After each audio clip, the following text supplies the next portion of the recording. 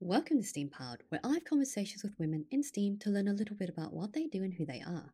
I'm your host, Michelle Ong. My guest today is Dr. Audrey Lobo-Pulo. Audrey is a liminal technologist who is passionate about how technology may be designed for better government and societal outcomes, and how information evolves and flows within society. Join us as we talk about context and resilience, and how we approach living systems.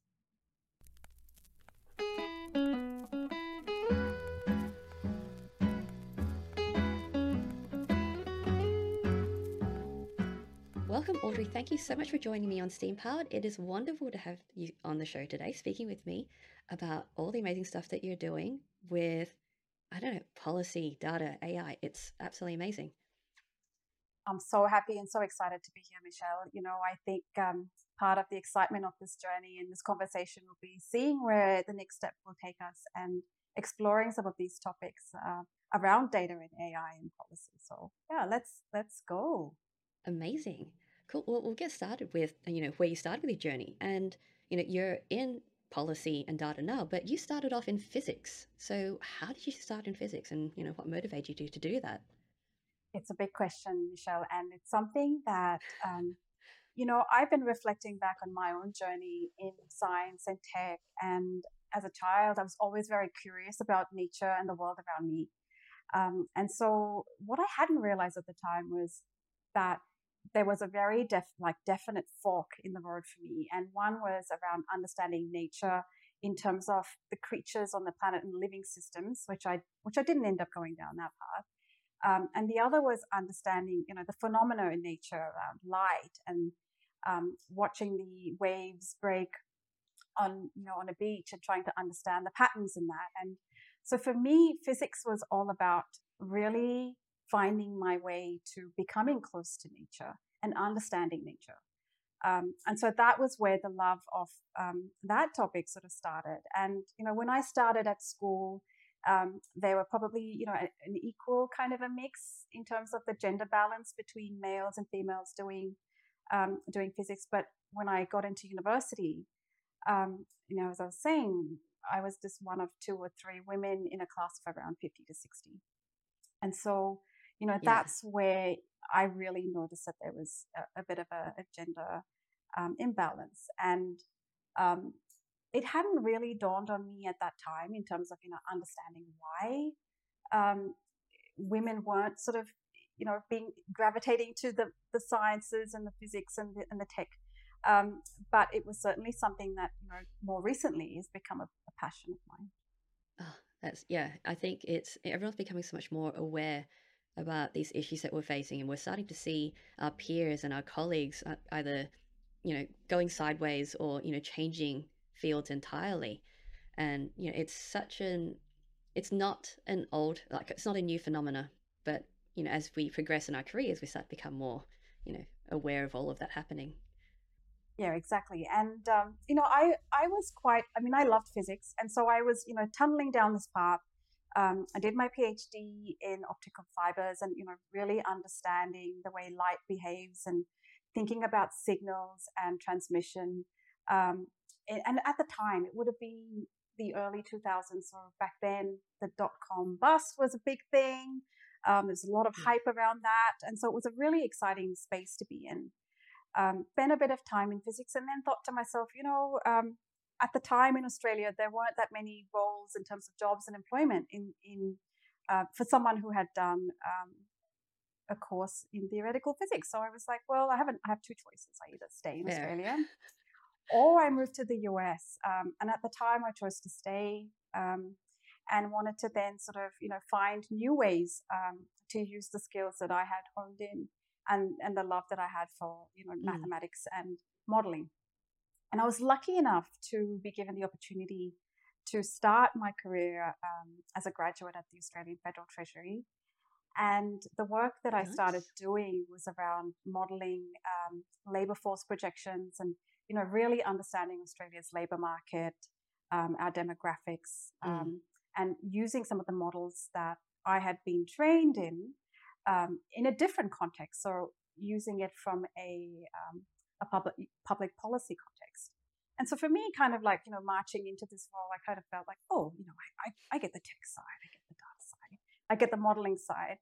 But what I was completely unprepared for was this gap in understanding that the way models work and the paradigm that models are built on is actually quite different to the everyday experience from what we see in society. And so, having Yeah. to come from what has been traditionally known as the hard sciences to then a world where there are behavioral impacts, and the way people react to certain Mm. policies don't often go along what your model has predicted. And so for me, that was a bit of Yes. a shock. It's like, why am I creating these models that aren't really, what can I do Why better? aren't humans behaving the way I expect them to? Exactly. And so, there's a deficiency in my model. And that was the thinking at the time. My thinking at the time was like, look, Yeah. no model's going to be good enough. We're just going to have to keep improving the model till we asymptotically kind of reach this perfection. And how wrong was I? Yeah. It was this striving that, we had to have more terms, we had to have more data, we had to have more assumptions. The models needed to be better. And this quest Yes. for perfecting the models without realizing that all this while I was actually creating what Alfred Zybowski, I think, I can't remember his last name, says that we're creating maps, and the map is not the territory. Korbisky, I think his name is. Mm. And so I was so focused on the map, trying to mimic the territory, that I hadn't realized about, of the value that was embedded in that territory. So, and that was another journey in and of itself. Yes, absolutely. Because there's so many moving parts, so many factors involved in all the models. Like I was speaking to a statistician a while ago, and she was part of this wider consortium talking about COVID modeling and disease spread. And you can model it all that you like in the way that you think diseases have to spread, but it depends on the terrain, it depends on the people, it depends on the way they interact, the cultural factors. So, people who aren't in high contact cultural environments are going to spread it a little bit differently to ones who are. People in urban environments and densely populated areas are going to be spreading it differently, because you also have to consider infrastructure, your roads, your air conditioning, the way that people handle all these other aspects of living in urban environments. And it's all about the context, and you can't apply one to everywhere else. It's just not going to work. So now you've got me really excited when you mentioned the word context, because this has, been something that I've been orbiting over the last couple of years. And let me tell you a little bit more about, Yeah. that journey. And so, this Yes. quest with understanding data and getting more and more data, and, we're now getting to the point where big data is not a thing anymore. It used to be a thing like 15 years ago. Now everyone kind of takes it for granted that there's all Yeah. this big data, and everyone's going to be able to model everything to perfection. But what's been interesting from my, some of my work has been understanding what that data actually means, not just from a insights perspective. So from a, what does this data tell us about a certain problem that we're trying to solve, but what exactly is the data? So, and it's almost Yes. like I had to come full circle back to being the child that I was when I was interested in data and nature. And it's like, okay, measurement was a really cool thing, right? Like, you get out your ruler and your angles and you measure things. And for the most part, everyone in the room kind of agreed that a right angle was a right angle. And there wasn't, too much disagreement about that. But when it came to things like Yeah. how people feel about, a certain political event or an incident that had Mm-hmm. happened, people's views started like continually change. And it's not just that there's Yes. different points of opinion. It's also that the same person can change their opinion over time.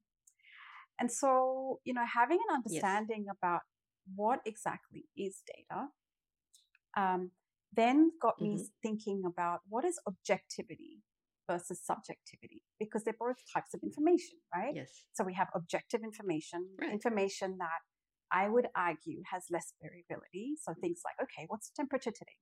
You know, most of us would kind of agree that the Yep. temperature right now is whatever it is, but other questions may not be something that we all kind of agree on. And that information, one would argue, again, by definition, it's more subjective.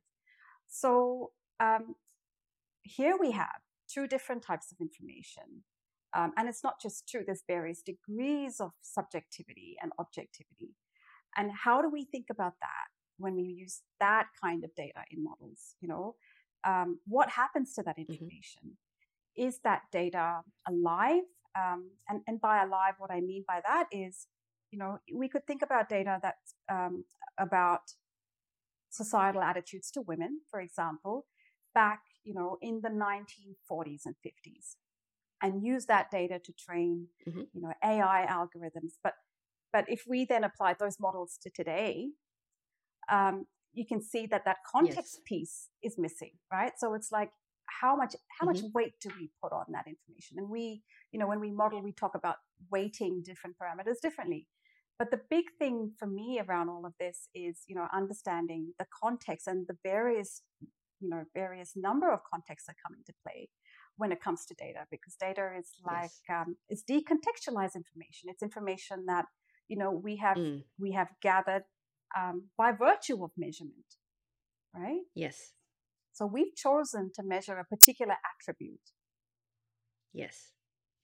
And it's true at that point in time.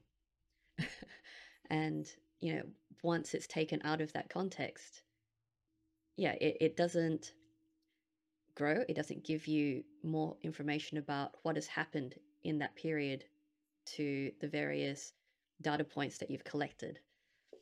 Yeah, exactly. And the other piece around that, which Yeah. I find fascinating, is the ecosystem around that data. So everyone's kind of heard, Hmm. the phrase "data is the new oil." That's one that's been peddled around quite Yes. frequently. But I love the idea of thinking about data as an apple, an apple that you have harvested from an ecosystem and a context, but the apple isn't the tree. And the apple has Yep. interdependencies. That data depends, the apple around that data depends on the soil around that tree, the birds that have been, that have sort of pecked away at that particular apple, and how that apple has been influenced by the ecosystem around it. And so that is missing information, right? That we haven't collected um, Hmm. when we harvest data, or when we, point in time or place measure information about something. Yes. I'd even go so far as to say that even the way we anchor data to a thing is really fascinating. So, concrete example, I was reading this really interesting article by Chris Hildrey around homelessness. So he did this really Hmm. interesting piece of work where what they found was that homeless people weren't able to get their social benefits because they had no address. Um, and so this Hmm. concept that, for someone who's a person to get um, a subsidy or some kind of monetary benefit required a third, an address as being, a piece of Yep. information or data, not about the person, but about where the person resides. And so what we've done is we've anchored The, the yes. payment to data that's connected to an address, not a person. So, how do we, when we think Hmm. about data and how that data is anchored to whether it be a person or a thing, um, how are we anchoring data and what are the implications around Yes. Absolutely. There are so many of these systems that make so many assumptions about an individual situation, and they aren't always in concert with what they're trying to connect the data for. we could even look at it from an ethics perspective, right? So, one of the examples that I've been Yes. playing with is this idea that when we have data around, say, let me give you an example, workplace injuries and incidents. Hmm. Um, Yes. that injury is usually attributed to the individual that has experienced that injury, right? And Hmm. so if you look at a situation where you're doing some modeling around, behaviors of employees and which employees are more likely to leave an organization or stay within an organization, and one of the metrics you collect is specific to injuries in the workplace, one could argue Hmm. that if the modeling shows that people with injuries in the workplace are more likely to leave, that then brings on a whole range of ethical questions around, will employers terminate Yes. their employment prior to them Yes. like, how do we deal with those really tricky situations? Now, if we think about anchoring it a Mm. different way, and I'd love to actually do some work around this in my copious amounts of spare time. If we actually anchored that injury to the place at which it happened, so it could be that it's not the individual as much Yes. as it is a particular setup or room within an organization that is more Mm. prone to these incidents happening, and of course that can be picked up. Um, Yes. but then we can sidestep the ethical issues around having these individuals disclose information that could potentially harm their own careers. So how Yeah. do we address issues in the workplace without by anchoring data differently so that we can sidestep some of those ethical issues rather than mitigate them down the track? Yeah. And adds a little bit more objectivity to the data. Yeah, yeah, exactly. And Yeah. this kind of thinking about different ways of anchoring information is something that I think we don't do enough of. And partly because, look, Mm. a lot of people are just wanting to create models that predict things that are able to, deliver certain outcomes. And so we don't pay enough Yes. attention, in my opinion, to not just the quality of the data, because that's a separate issue, but how we um, Mm. recontextualize that information and do some checks and balances around whether we're anchoring the data appropriately. I once got into a really interesting discussion, and I'd love to get your thoughts on this too, Michelle, around with a friend around, and this was the story. Um, Yep.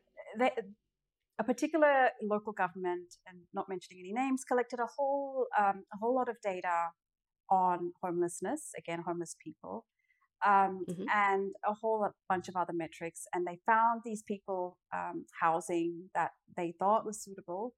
And for some reason, a lot of them accepted the housing that was offered, but there were some individuals that didn't. And so the understanding, and the general sentiment around that was these people being a bit difficult. Why aren't they accepting, that accommodation? There should be no logical reason why they wouldn't get out of that situation. And what they found, when Hmm. they started speaking to the social workers on the ground, was that these particular individuals had pets, and their pets for them were like family because they were often estranged from their actual families. And the housing that was Yes. offered to them did not allow for pets. So these individuals Mm. would rather be homeless um, with their pets than accept Yes. housing that was made available to them that didn't allow for pets.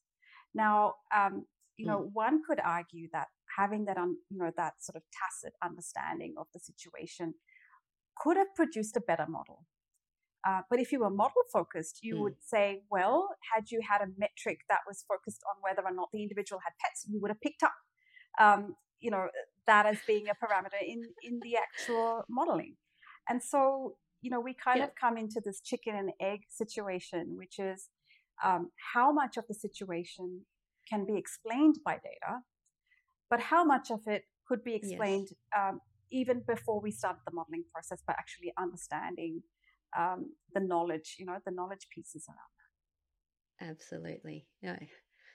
It's there's it's a project management meme that goes around every now and then. It's used a lot in technology, and it's called the tire swing problem.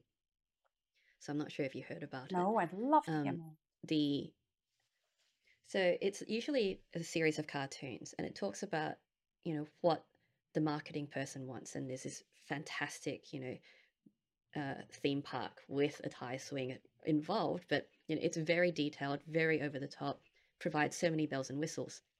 And then it's like, okay, so the engineer designs it a different way, but it's impractical, but fulfills the requirements to the letter. And it goes through all these different types of roles of people coming up with what they think the solution is supposed to be. And all that was actually needed was a rope attached to a tire attached to a tree, and that was it, because that's what the customer wanted, and that's what they needed. So it's people make all these assumptions like, this is a problem we have to solve. This is what I think it's going to be, but there's no systems gathering or systems understanding. There's no understanding about the actual requirements, about the people, the end users, or whoever it is who needs to use the product or the facility at the end. And it's people taking their own assumptions, their own biases, and applying it to situations for people who are not in the same circumstance that they're in at all, and not understanding any of it. It's just one of those quirky things where people, just, you don't communicate, you don't understand the system, and you don't have the context for the way that you want your solution to be designed. Yeah, and so the thing that comes to mind with that story is this idea of human in the loop when it comes to designing systems. So my view on this has been that we don't want the human in the loop. We want the human all the way, right? As an equal partner to technology. Yeah. So it's not that tech does its piece and then we go to the human and now we go back to tech. It's bigger than that. It's about embedding. It's almost like finding the right synergy between the way humans think, which may not be completely rational, and having the technology sort of really complement that piece. And I know there've been many people talking about how are humans going to work better with technology? Will technology take over the tasks that humans do in every aspect of what we're able to produce? And so that's an interesting discussion in and of itself. But one of the things, one of the on my journey, I came across the work of Nora Bateson, who's the president of the International Bateson Institute, and her father did a lot of work as well, Gregory Bateson, who was an anthropologist, around understanding natural living systems. And so what was fascinating for me was that, I had made a choice and gone down this modeling physics kind of path and, completely ignored that natural living system, that biology, the understanding, in terms of the interrelationships of how we depend on each other, our environment, and how the systems around us shape us. And so Nora has this concept which she calls warm data, which is, in my understanding, information across many contexts. So it's what she calls transcontextual. The apple on the tree, has a nutritional context, but it also has a monetary context in terms of the pricing around it.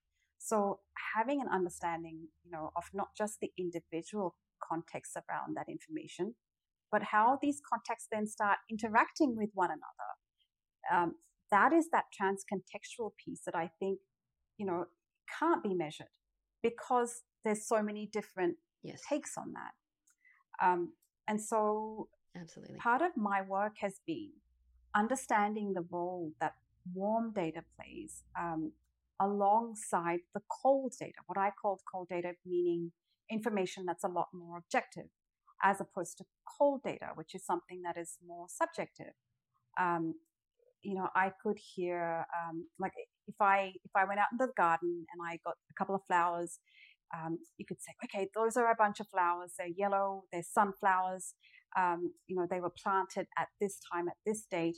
What other information can you possibly get? But what might not be obvious to anyone else would be, I had a connection with my grandmother who loved gardening. And so for me, that represents nurture. It represents connection to family. And so, as humans, I wonder we all come together, bringing our own pieces of information to contextualize what we're seeing in the world around us. And um, Yes.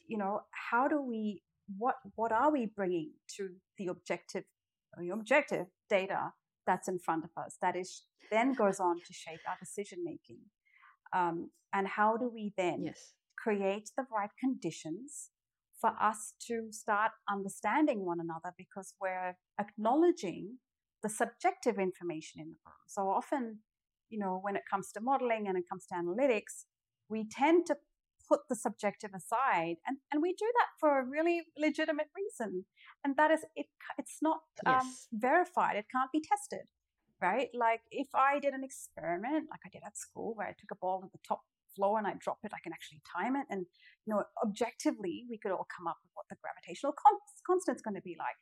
But if you give me something subjective, it's like, well, why would we bother do that? Because we can't keep testing that and verify. And the whole point of science is to build, right? So Yeah. if we all come to an agreement on Yes. To something, build, to that test, to then forms the verify. Yeah. foundation for the next thing.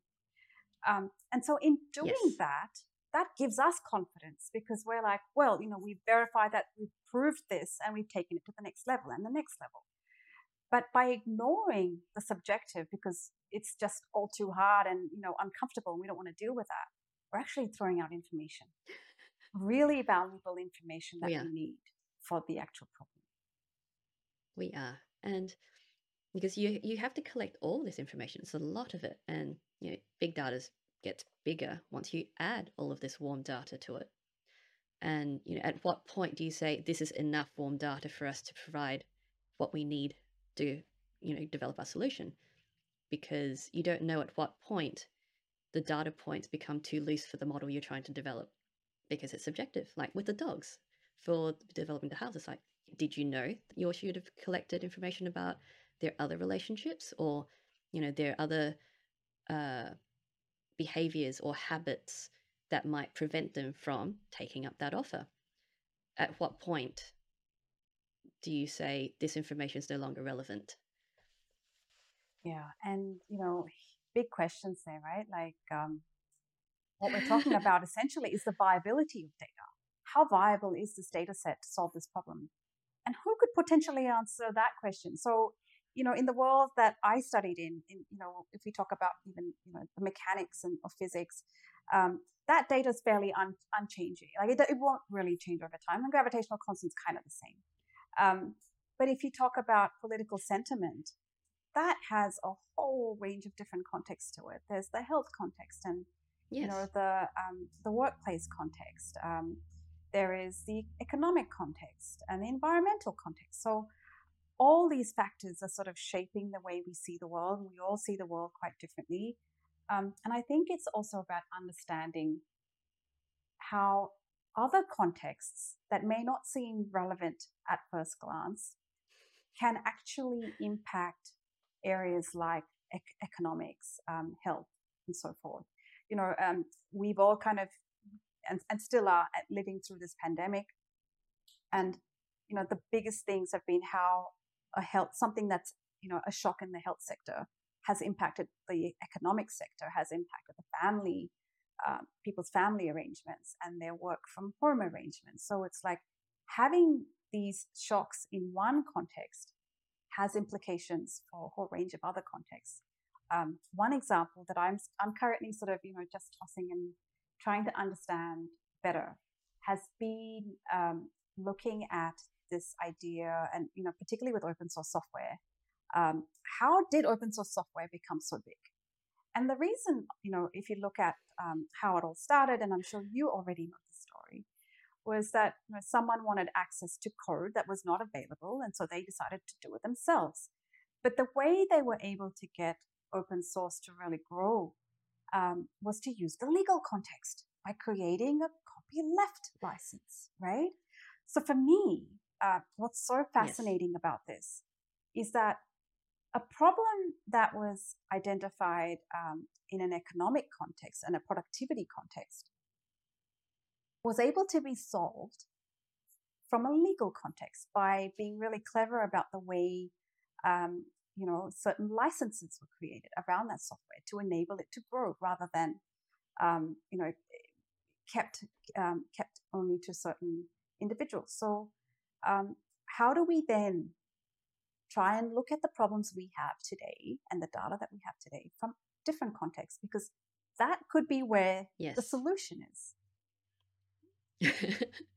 Absolutely. And you're seeing that there's so many other perspectives, so many other views, so many other contexts informing other fields, other areas, other, industries these days, because they're able to approach it in a way that hasn't previously been done. It gives you, it's literally looking outside the box to find alternative ways to solve problems. And, people, it's great to see that people are starting to apply more of these open source principles and trying to figure out similar avenues, if not, you can't use identical ones, but similar avenues to approach things from the side. And yeah, but it again creates other issues, other social, economic, and it ripples out to create all these other impacts. Yeah, and so I think, from a tech perspective, what I find really curious is that, we often think about building these models or technologies and then trying to understand the impacts that will then roll out from these technologies, which is great. Yeah. But why don't we start thinking about it from an ecosystem perspective? Why don't we start thinking about how the technologies we build are influenced by the environment and the context that we already have? So, why don't we start thinking about information that's flowing in both directions? So it's not just we build X and here's the impact from that. Why don't we ask the question, how do we build X in the context of all these other pieces, right? In the context of environment, in the context of health. How do we think about building technologies, not necessarily to solve problems, which it's great at doing, but how do we even design the tech in a way that's informed by these other pieces that come together? Yes. And, that's, leading us into the way that we use AI, right? Because a lot of it is we use AI to build these models, to create these systems, to solve these problems, to predict these behaviors. But again, it's without the context, and we need to be able to think, okay, well, we need to design it backwards. So we need to see the social impact, the economic impact, and kind of work backwards from that to try and give it a more holistic view. Absolutely. And how does how does the systems, because ultimately the systems and the blueprint, I kind of call it the blueprint of the systems, exist in the data, right? So if there is inequality, it shows up in the data and it's embedded in the data, which is why we have these biases and these issues. And so again, we get into this chicken and egg thing, which is, okay, it's not the algorithms that's the problem.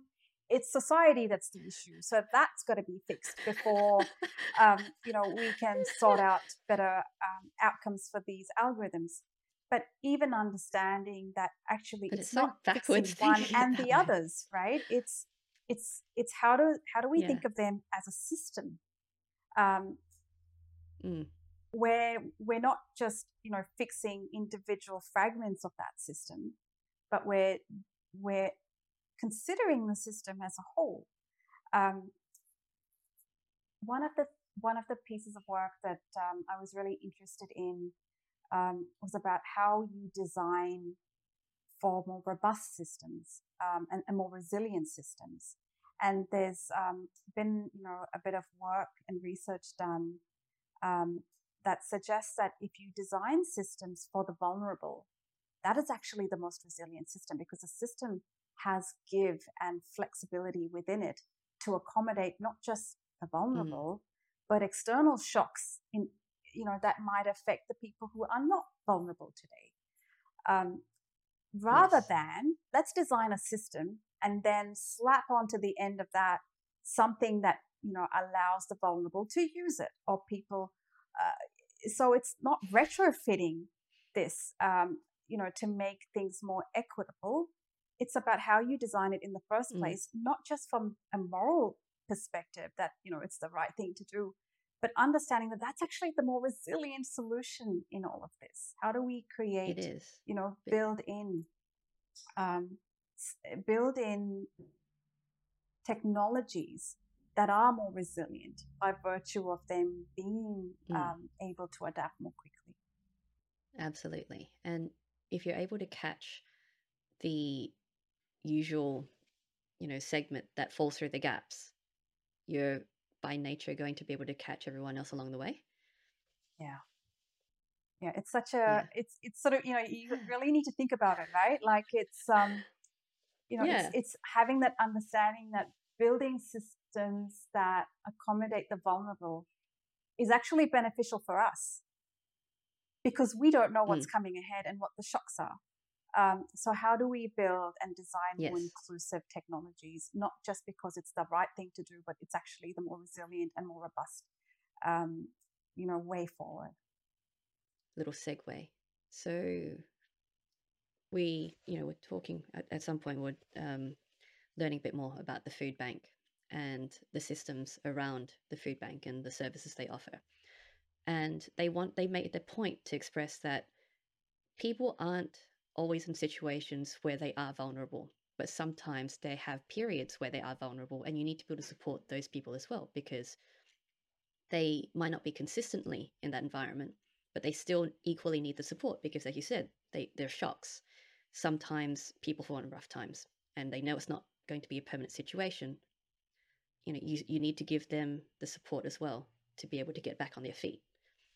And that's why we need to develop the systems to support the vulnerable, to support the people who might fall into those gaps from time to time. Yeah. Yeah. Gosh, that's a big one. It is a big one. And it's still, all of it is about systems development to support our society in different ways. And so it might be infrastructure related, it might be tech related, it might, be, anything, but it's still part of a wider system with multiple moving parts.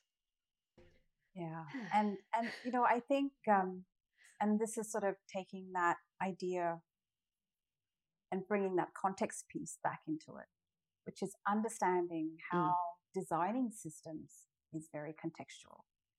And that may sound mm, obvious, but you know, when we think about AI and how it's deployed, you know, we talked about this example where if you had training data around women's, you know, around societal attitudes to women back in the 1950s and applied them today, may not be the best model to use. But you know, we don't think too deeply around whether we use um, data that's trained in, say, Western countries that then gets deployed to, you know, mm. Africa or India. Um, what does that mean in terms of the outcomes for those kinds of people? And we're not even going into the race, Yeah. you know, algorithms that are trained based on different races. And so having an understanding, not just about the data that's being used for training, but from a, you know, rigorous, if you want to talk about model rigor, like from a rigorous perspective, um, you know, how viable is that data? So we're going back to not just data quality in terms of measurement, but the viability Mm, of data. Is that data viable to solve, you know, a problem that has a completely different context? And where is the threshold?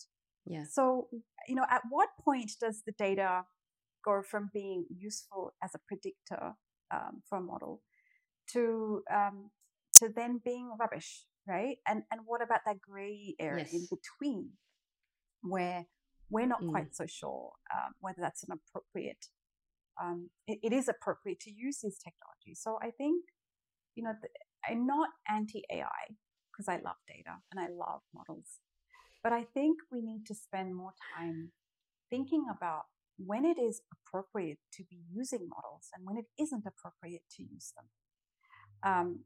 And yes. finding the right balance in that. I mean, just because we have a hammer, it doesn't mean, you know, everything's a nail. Things a nail. Exactly. And yeah, as we said, like the circumstances that we apply, the context that we apply these AI algorithms to are also constantly changing. So, the algorithm also needs to adapt. the way that people literally physically move around the globe, the globalization context, the fact that, different parts of local environments have different cultural divisions, just because people hang around their own people, because it's just, commonality and finding, um, I guess, yeah, common grounds. So, it's, yeah, having to make sure that these algorithms account for the fact that people are people and do peoply things. And having the complexity that, people often bring.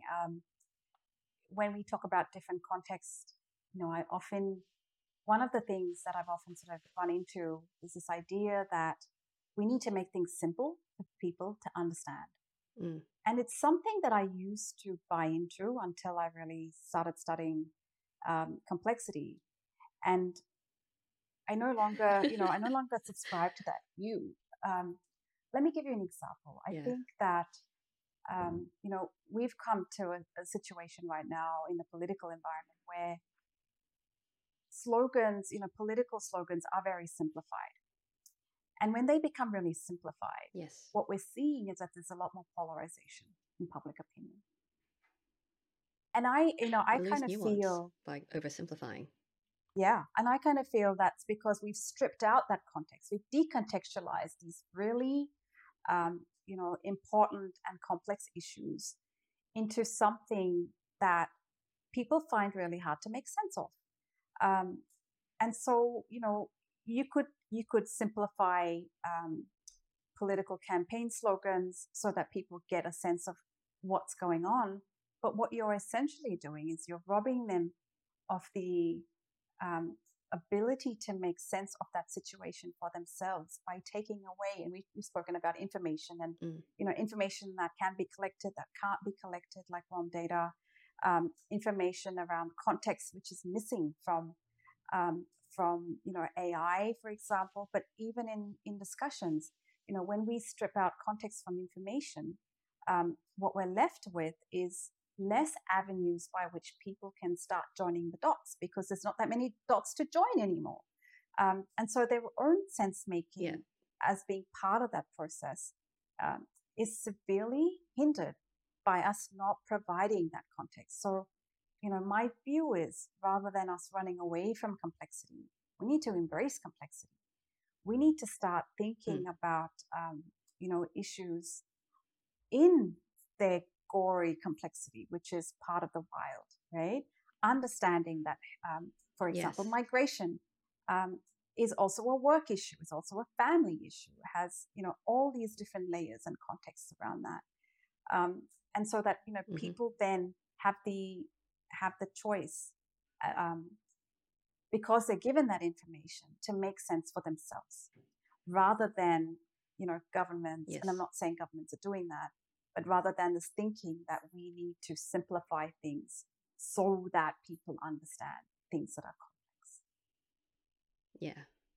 And because you take away those layers that would help provide the information they need to be more informed, and you end up with a lot more arguments online. But how do we go about trying to solve that problem now that we're this far down the rabbit hole? I don't know if we can solve that problem, Michelle. Look, I feel like so here's a little bit of a project. I'll tell you a little bit about a project I did with the Canadian National Energy Regulator, and that was around understanding citizen engagement, civic engagement on digital platforms. And what we found was, when we spoke to citizens and said, hey, can you tell us what you think about these really important political issues online? A lot of them would say, we're not really interested. We've got so many other things to do. We don't have the time to talk to government. But That's then they job. would, but then they'd go online and have conversations on platforms that, were very much what government wanted to engage on. And so the question then is, we've got a disengagement with government around these issues. And conversations are now being polarized and shaped in ways that, governments had no idea going to happen. And before you know it, you've got an issue that government has to deal with. So we did a bit of research 2 years ago, and we presented it in New York, and that was around, what are the conditions that are required for citizens to engage with government online? And how do we create, again, we kind of Hmm. took an ecosystem approach. How do we create the right conditions so that people can have a constructive conversation about a really a tricky issue? So it could be something like putting energy pipelines in certain areas.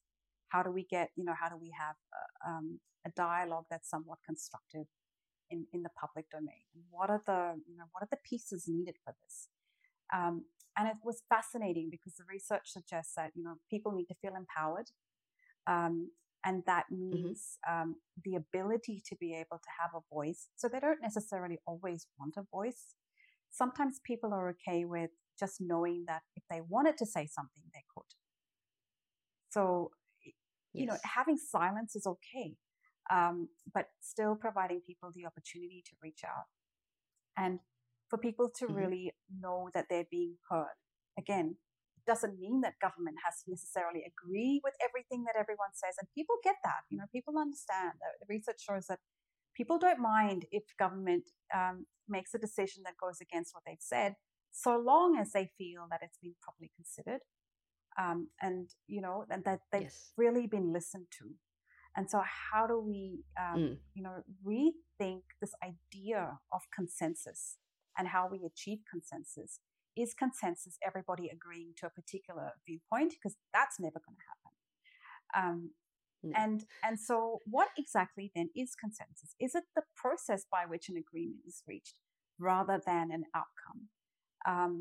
And also understanding that consensus means that there may be other points of consensus. So it's not consensus about a particular issue A. We might find that issue C, D, and E have a general consensus, and then how do we build from that? So some really interesting work that was being done by the Taiwanese government around how do they find places where the public do have consensus and build from that. And they've been using machine learning to identify those points of consensus. So, really flipping the problem on its head and Yes. saying, we're not just looking for consensus on issue A, but we've presented the issue in its complexity, and we're allowing the system to start, or we're allowing points of consensus to start emerging from this system. And how do we then work with that? Yes. So, a really different approach, right? It is, and it's great because I saw the article you wrote about that system and how if you can find the points of consensus, even if it's not the issue you're talking about, you can still figure out what's important to people, and you can still figure out where their actual concerns are, and it will eliminate the noise of all the other stuff which end up being too polarizing to be able to reach a consensus. Yeah, exactly. I couldn't have said it better Yeah. myself. And I think one piece in all of this, and certainly one that I think a lot of our Indigenous people really understand, um, is this idea, which in the literature has been referred to as deliberation, which is a space that's created. Again, it's like creating the conditions for people to start making sense and processing information, um, so that they are able to join the dots. Um, so if you present, a community with a particular policy problem, um, the way they respond to that problem at the time you present it to them is quite different to the way they respond, 2 weeks from that, once you've given them the information and the data and um, the Yes. context around that. And so even having spaces, whether it's a virtual space or a physical space, where people can have the time and space to start making sense of information, is just so important. Particularly now when we've got Mm. the digital world where everything kind of happens almost instantly. When we're almost deprived of that Yes. space needed to make sense of information. Mm, we are. And, it's the way that the system is set up because everything's in short form. We don't do long form anymore. And, you know, because it's short form, people are overly concise. And when you're overly concise, you lose nuance. When you lose nuance, people start getting defensive if what you've said contradicts what they feel. And then, you just lead to arguments and people being more emotional than objective about the information that they are reading. Yeah. And so I love what you said, because and that's, pretty much what the research suggests, which is if you take away context around that, which is nuance to some degree, you're missing information, and that creates more misunderstandings and more tension in conversations. I think what's really important as well is understanding that emotional subjective piece is also just as valuable as that rational, objective piece. Um, the problem is Yes. we just don't know how to use that um, in conjunction with that objective and rational piece. But it doesn't mean that it's not Yes. important. It doesn't mean that Hmm. someone being subjective, um, that information is any less valuable than the objective information. That's right. Because, it comes from a place where it does mean something to them. It's the tone, the way it hits the audience that may not actually be conducive to further discourse. And so how do we work with that, right? Like, so it's almost like there's this source of information, which so Nora calls it warm data, and she runs these labs called warm data labs, so people start working with warm data. um, how Yeah. do we start working with warm data in a way to gather the insights that can be gleaned from that data, and then use those insights alongside our models and our cold data to produce a more considered, um, ecosystem kind of approach. Yes. Well, that's the question, right? There's so many ways that we could approach it. But again, context. Everything comes back down to context and how we can apply it or how we should apply it and where we should apply it. And I think it's needed now more than ever. It's almost like, we are just plowing ahead with AI and the cold data and the models. But that counterbalance, which is that warm data piece, is missing. And so, Mm.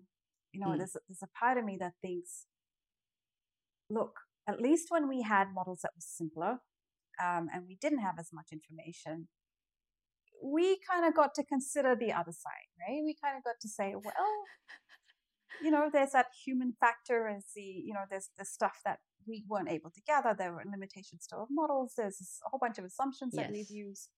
Um, but but now that things have gotten so much more precise, and models have gotten so much more sophisticated, I think it's even more important now to pay attention to that Mm. subjective and that warm data piece, because we could just be going Yes. completely off the rails. And even when we build our models, you get to pick your assumptions. You get to pick the premise of and the scope of that model, and when that model applies and doesn't apply.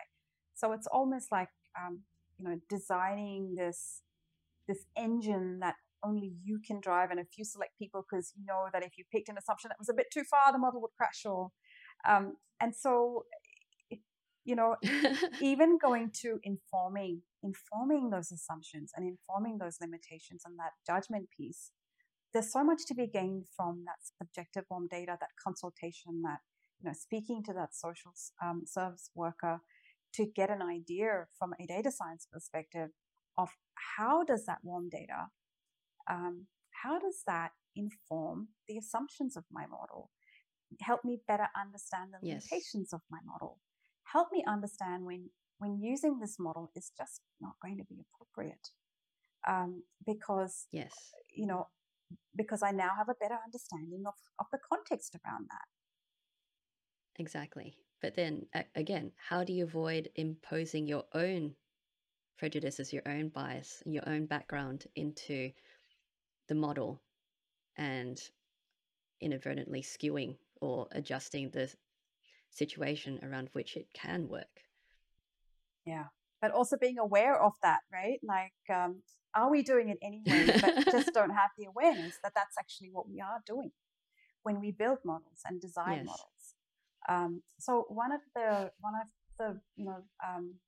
one of the things I really loved about Warm Data Labs was that they happen within groups of people, and we, from a tech perspective, we understand that, you stack a whole bunch of CPUs together, you get this massive supercomputer, and we're sort of harnessing the power of technology and taking it to the next level.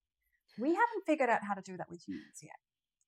And so, and I don't mean No. this in a sci-fi kind of, sci-fi kind of way. I mean, in terms Plug of, them in, yeah, Matrix. I don't quite mean it that way. I mean it more in terms of how do we think about knowledge systems within humans, and indigenous people do this well, and thinking about what collective knowledge means to people, so that when we're building a model, we're not necessarily putting in an individual's assumptions, but it's almost done by the collective in a way that Yes. is able to tap into the collective warm data. And so even this idea of human in the loop is about a singular human, or individuals, but we're missing that community piece in this. And again, this isn't just about consultation. It's about how do we really gather the wisdom of communities, whether it's local communities, and use that information to help build these models, rather than having a singular Yes. developer, or just, let's contract out an ethicist to come in and help us mitigate some of these harms, which I often, cringe at, because I feel like mitigating is always something that you do after the damage has been done, not before. Yes. So how do we think about better leveraging collective human intelligence? You need the community engagement to be able to create systems to provide better community engagement. It's, again, chicken and egg. So this entire conversation has just been a whole range of concentric circles, right? Objectivity, Absolutely. subjectivity, chickens and eggs. Yes. Well, it's not like humans are exactly an easy problem to solve.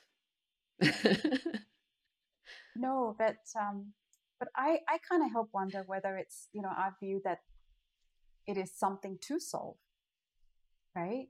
It's almost like going for a walk in a wild, wild bushwalk, for example, and seeing nature, Yeah.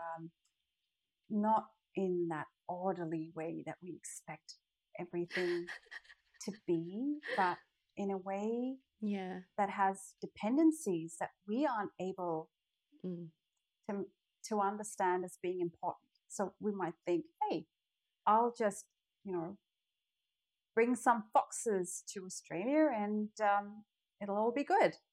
And it isn't, because of all, the No. interdependencies. And I can't help but wonder whether we do the same thing to data, whether we,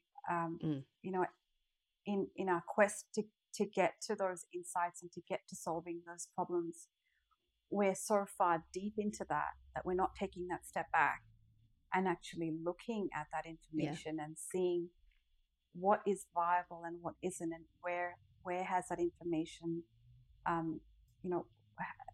how are we taking bits of information out of context, the foxes, and putting them into, putting that data into an environment that it's not suited to.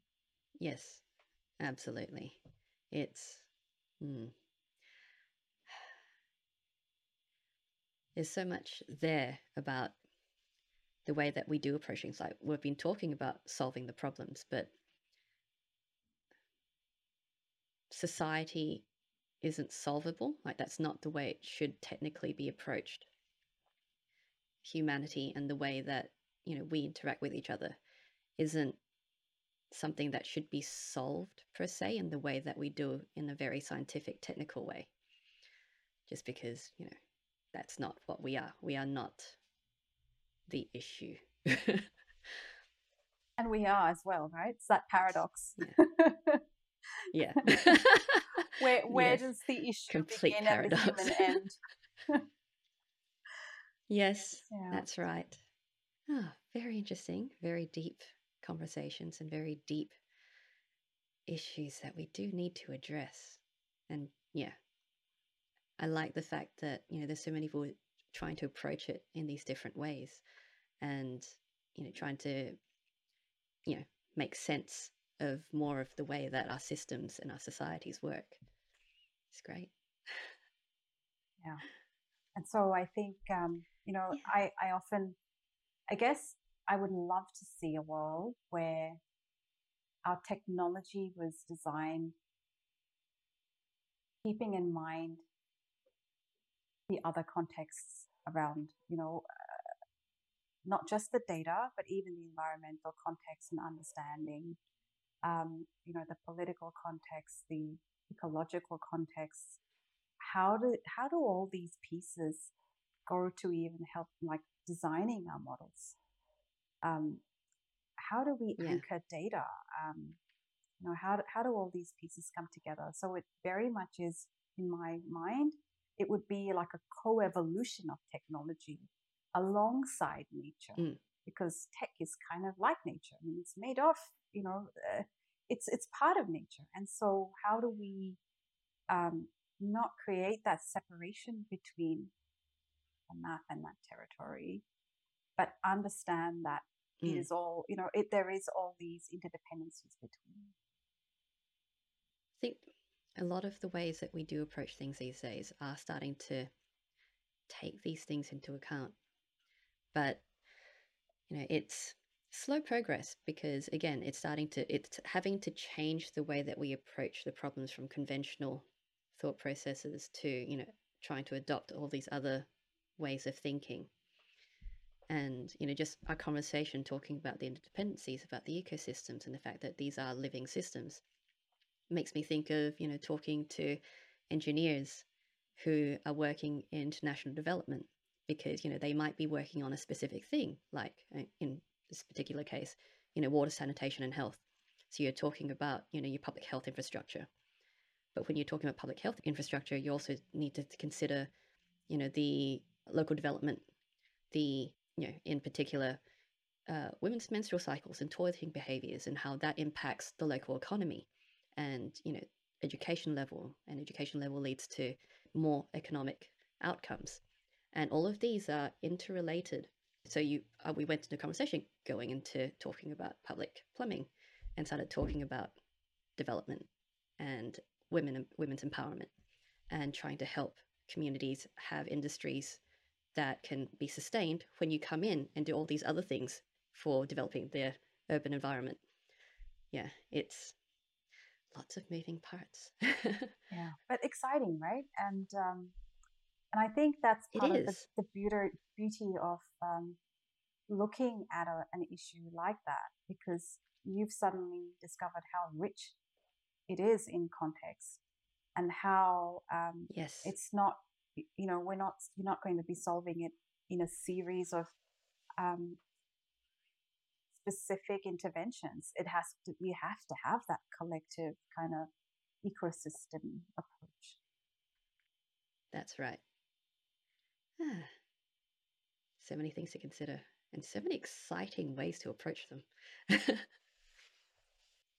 Shall we talk a little bit more about, warm data and a bit more around how those labs really help people make sense of an issue through different perspectives, and how that shift in perception um, allows them to view the world differently, which then means that they meet different societal issues and policy issues differently too. Um, and Yes. so, that piece, that is the warm data that I find quite interesting in terms of working, with that cold data, and how do we sort of have that consultation piece, which is, again, consultation feels like it's very removed from that main piece, right? It Um, is. It feels a little bit too objective. feels a little bit too objective. So how do we sort of, intertwine these two, so that it is one piece that we're looking at, the big one. Yeah. So how do the warm data labs kind of approach that? So with the warm data labs, it's not like there's a facilitator. It's very much about creating the right conditions for people by presenting the different contexts for them to start making sense of the world around them.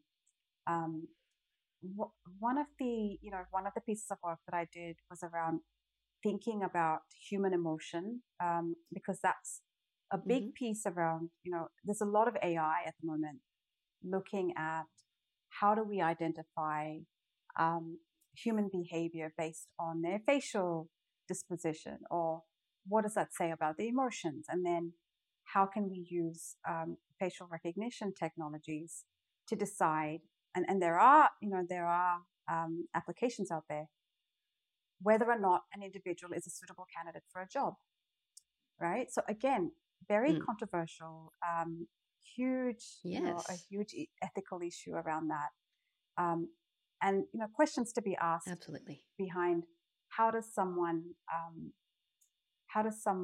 how do we even know that these, like the success rate around these algorithms, and what is the viability of that data in terms of human emotion? Um, how can Mm. we then use a person's um, characteristics and the way they present themselves at an interview to determine whether or not they will stay in a particular job or shift jobs? Um, Yes. I think, again, this is that warm data, where warm data can be really helpful. It's about really Mm. understanding that. So there's two pieces in this. One is, understanding that everyone's emotions depend on, this huge under the water ocean, of what they've gone through in their life experiences. And we can't just flatten Yes. that down and have a reductionist approach in terms of, okay, that's what they look like, so they must be feeling like X, and that would mean they'd be a great employer when it comes to working with stakeholders. So it's not really that straightforward. Um, but but stepping out of that piece and understanding, okay, what's actually going on? What's going on is that there is a lot of data around, on applications that people have to apply for jobs. And organizations feel like they've been swamped with this information. So, how do they go through and decide? They run these algorithms across it. But understanding that, again, the solution to that problem may not come from within the employment context, but might actually come from, an educational context, or a context around, benefits or family.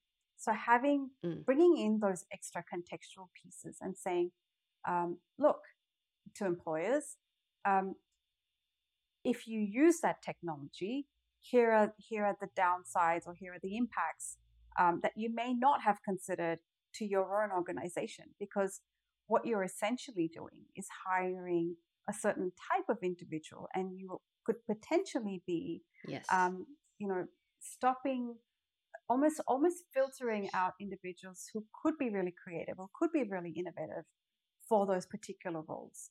And again, that's going, beyond that moral, inclusion and diversity piece. It's very much talking to, the, Mm. back to our initial thing about the resilience piece, looking at that resilience in there. Yes. Exactly. And because the algorithm is designed to function in that specific way, you, yeah, as you said, you end up hiring to type. And yeah, you're not allowing the case by case kind of assessment of the individual. And sort of related, unrelated, a friend shared with me, a neuroscientist who developed an app called the Hippo Camera to help people with Alzheimer's kind of reinforce memories that they're losing. So you record Oh, an event and encourage them to play it back to try and reinforce the memory because that's the bit that's affected by Alzheimer's. But then I was thinking about the way that we handle like the tech that's leading to compassionate tech, and compassionate tech needs to have that context in order to be compassionate. yeah. Wow. And there's a woman who, it's not compassionate tech in the way that I perceived it, but it's talking about compassion in tech and the way that we interact with our industry. And this would apply to all other technical industries as well. And the way that we approach being human to other people, because these fields are also not very compassionate because we are very technical, we are very Yeah. clinical, we can be very cold. And the way that we treat each other, the way we treat our users or our customers becomes very clinical because we treat them like data. Yeah. And yeah, so it's just talking about the way that we need to, Yeah. be considerate of all those other factors as well. And Warm Data Labs would help contribute Yeah. to compassionate tech. Gosh, that's huge. Yeah. And Yeah. yeah, I've got goosebumps listening to you. Honestly, I could talk to you all night. Honestly, it's just you've Yes. hit the nail on the head. I think particularly when it comes to the hard sciences and really technical fields, there's so much of our lives that is invested and in those particular paradigms that it becomes difficult to see, to almost step away from that data and not have that tunnel vision. Yeah. And realize that those numbers refer to these people who have not Yes. been fed and are not just bums because they don't want to accept the housing, but there's a real issue there that we haven't got information about, Yeah. like the pets. So I think, I think to your point too, I think, and this is why I really wanted to step into this space, was to bring that warm data piece. I liken it to muscles, like soft skills. People say, oh, well, that's not called communication skills, soft skills anymore. They're just as valuable. And of course they are. But I don't have a problem with the word soft, because if you look at the human physiology, for example, we've got a skeleton, but no one could deny that the muscles and the tendons are important. It's like, yeah, good luck with your skeleton. You're going to need the tissue and everything else. And that's soft. But there isn't a judgment there that one is better than the other and one is preferable compared to the other. Yeah. But when it comes it's all to complementary. Data and science and information, there's a judgment there about how we view the hard sciences. And I really think it's about reproducibility and this ideal we have as a community, that if we can all agree to something, that makes it better than if we disagree. Yes. So if we all measure the temperature today and that's the temperature, we all agree with it, it's like, yes, that's the truth. But it may not, but an incident is someone else's truth. And you said that beautifully in the podcast, that it is real to that person. It has value to that person.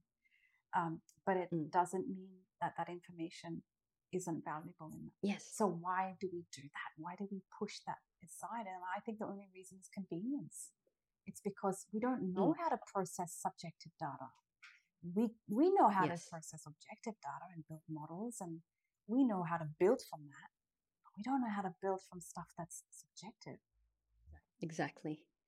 Oh, I love talking to you, Michelle. Yeah. Oh, you too. Yeah. Thank you so much for this. It's been such a treat, such a treat. Oh, it really has been. I've really enjoyed this. So, if you want to have another chat, let me know. So, yeah, we can do the wind up part. Okay. So, let's see. Soft questions. So, what hobby or interest do you have that's most unrelated to your field of work? I say everything's interrelated and be a bit cheeky. I love, I have a newfound passion in cybernetics, but that's kind of related to my passion around better understanding data AI and data science, but it's about, Absolutely. really looking at nature and understanding information flows and how information Yes. evolves and information is changed, um, and how living systems respond to different types of stimuli and information. Because I think, Hmm. if we are to better understand one another and understand our systems, um, and even understand, where AI is appropriate and isn't appropriate, we need to understand the information and the data that sort of underlies those models and the viability of that data. Yes. So I'm fascinated by information and how people make sense of the world, how they process that information, what it means to them, but even how information is, propagandized. Like, where does that communication piece? How does that fit in with ideas around democracy, and how does it shape the way we look at important world issues as well? So cybernetics would be my Absolutely. my my topic of choice. Very philosophical, though, because it is, a lot of the deeper questions about, you know, why we are the way we are. And it's very interesting psychologically and anthropologically. It's, yeah, just because we are very complex beings. And it's fascinating to see why, one person responds a certain way under certain conditions. And, you know, I've I've always had issues with psychometric testing because every question I want to say, well, it depends. It all depends on the And it's, context, she yeah, says. it is. It absolutely is. And so, they tell you to do those MBTIs and all those other personality tests. It's like, well, yes, I'm more one way than another, but it does depend on the circumstances you're putting me in. And, under certain situations, I will respond very differently. And even coming back to that, um, with psychometric testing and all these standardized tests, there's a lot of bias in the way that they're standardized. And just looking at uh, standard literacy tests, for example, many of them, and I don't know if that's still the case now, but a while ago, a lot of the standardized tests were very dependent on idioms. And it's like, well, unless you grew up in a Commonwealth country and went through an English Commonwealth education, a lot of these idioms don't make any sense to you. And you'd have no basis for understanding why those idioms exist. So you will automatically fail that component of the test because your educational environment or your cultural environment doesn't match.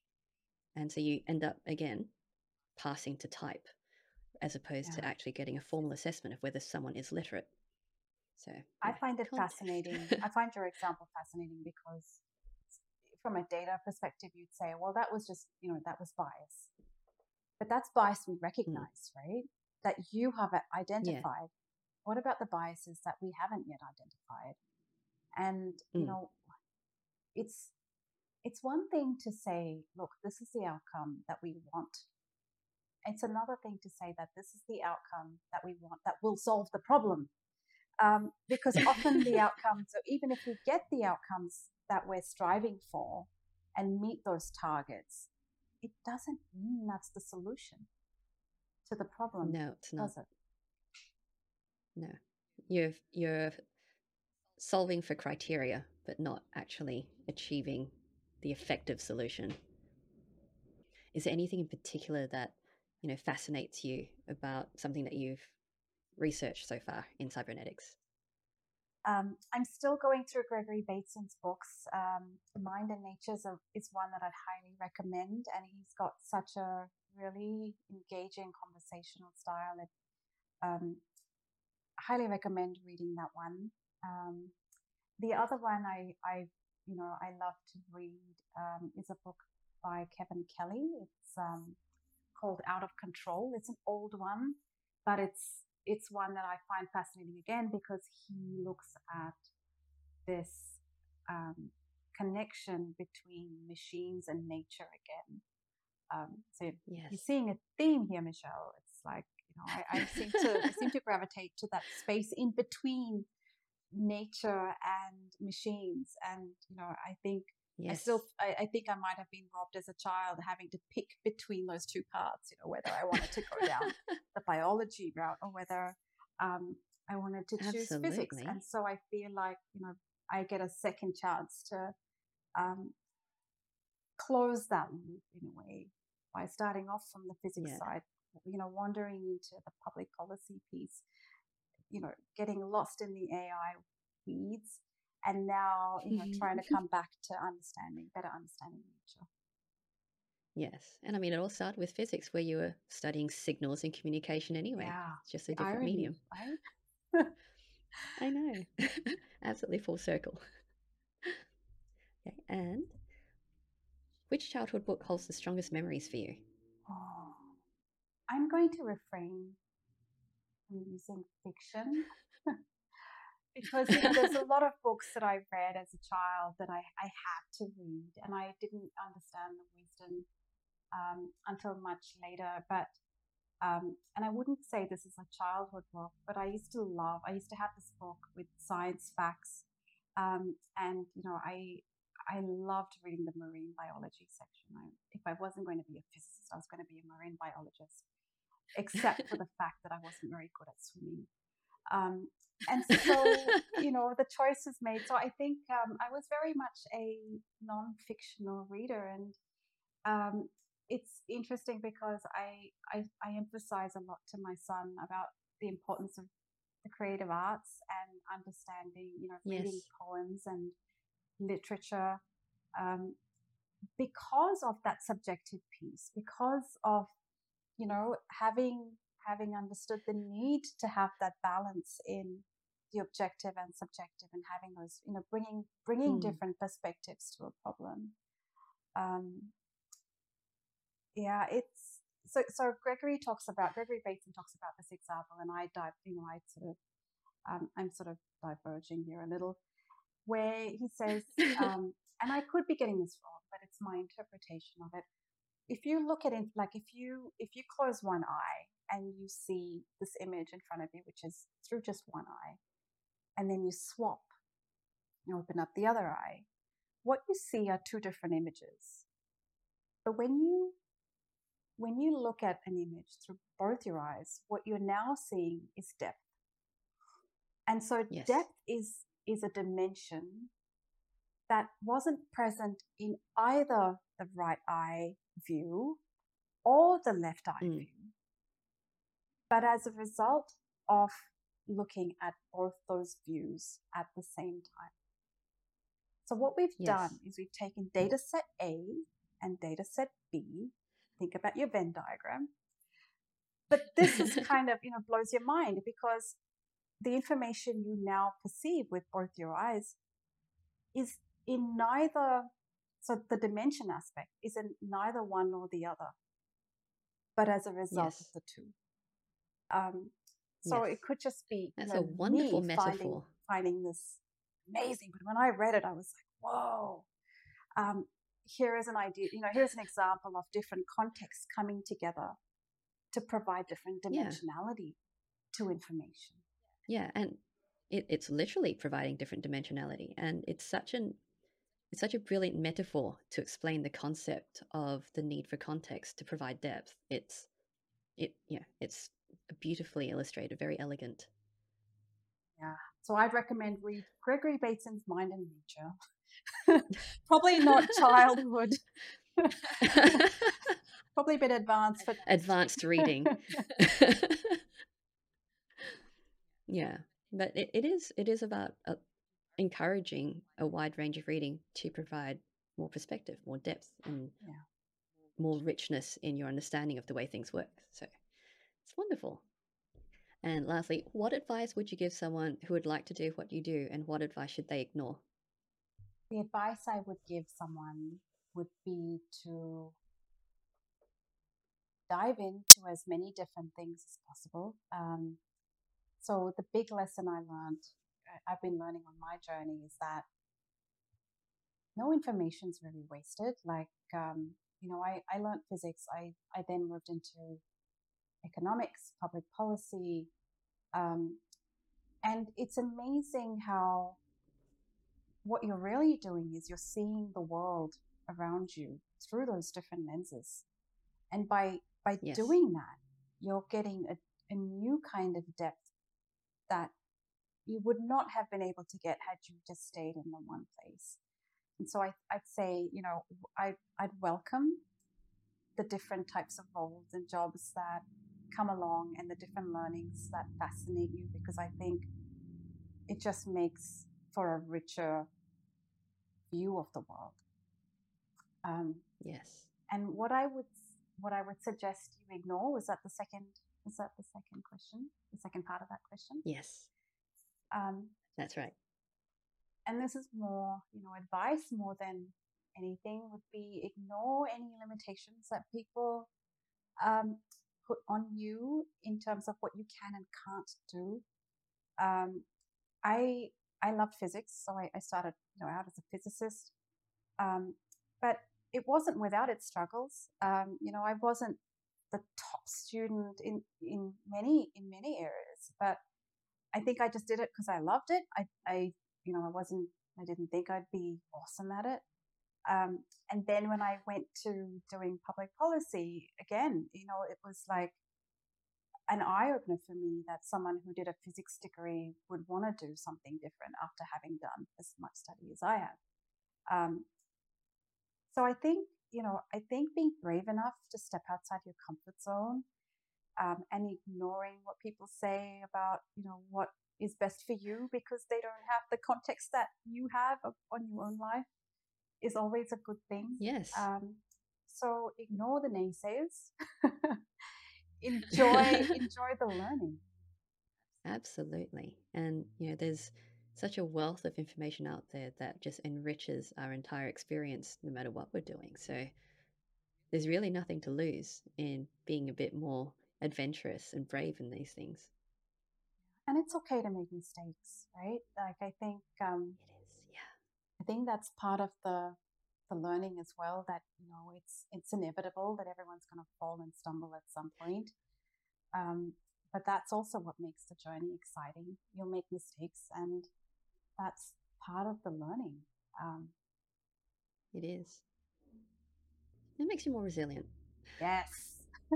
Back to resilience. Yes. We finish off with resilience. I love that. Exactly. Perfect.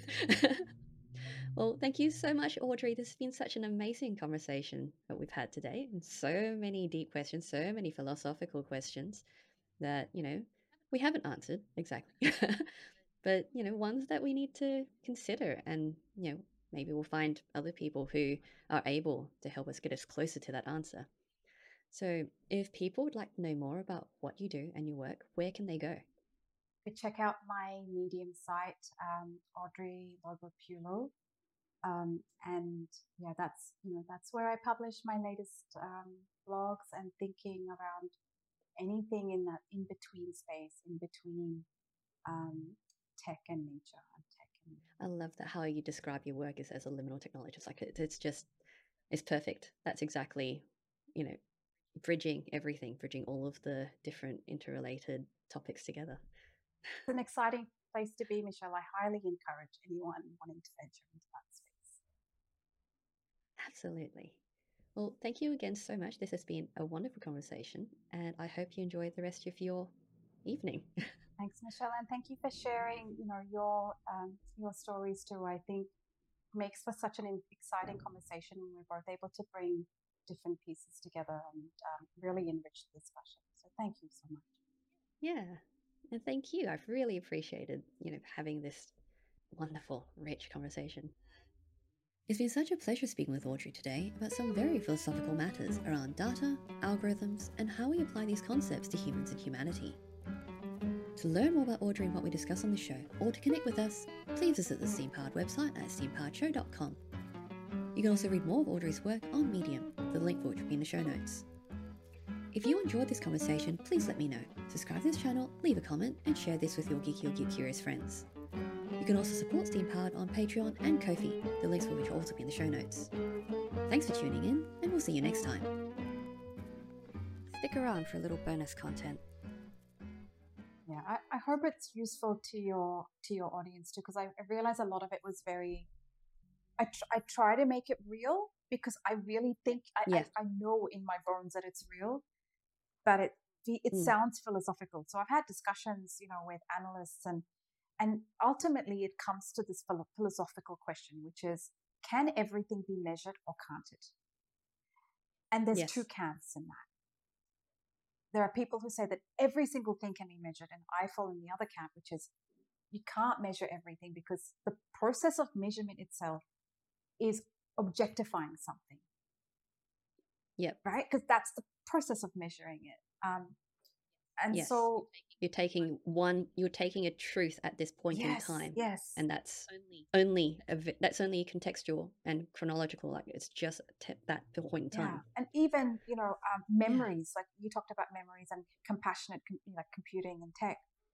My memory of my childhood now is so different to my memory of my childhood even 10 years ago. It's the Yes. same data, but the way I perceive it is so different now. And I can't help but feel fear when I think about memories being collected by an algorithm where those memories don't change, right? That is Yes. it's static to some degree. Um, but me being a human, I have the prerogative to look back at a fight I had with a sibling and, you know, feel really angry and indignated, and In, yet, you know, down the track feel guilty about this exact same situation, the same data, but have a completely different response to it, um, as I would have yeah. at the time. And so again, it's that what's changed between then. The incident was the same, it happened at the same time. It is my sense making capacity Yes. that is changing the quality is not even the right word, changing the information, right? It is. And that's one thing that people talk about, the fact that because our memories are not immutable, it's all entirely different dependent on context, Yeah. and the way that we develop as human beings, because over time we gather additional information that will inform those memories in different ways.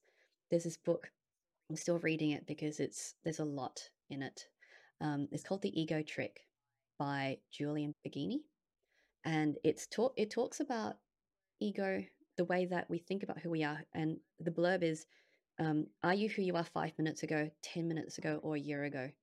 Because in that time, things happen, like, I'm oversimplifying. In that time, things happen that change your perspective on things, that change the way you experience things or Yeah. how you feel about Massive. things. So your memories are who you are and form who you are, but not all that you are, because they've just led you on that journey while Powerful. you're changing who you are. That is so And powerful. Wow. it is. Yeah. It's such a great book, and yeah, it's still going. So a fairly hefty book, um, but yeah, it when you try to measure people in that way or measure things in that way, you can't. Yeah, it's never going to be completely measurable because people change, because how the people feel about their memories change, and it's yeah, It's that sense making.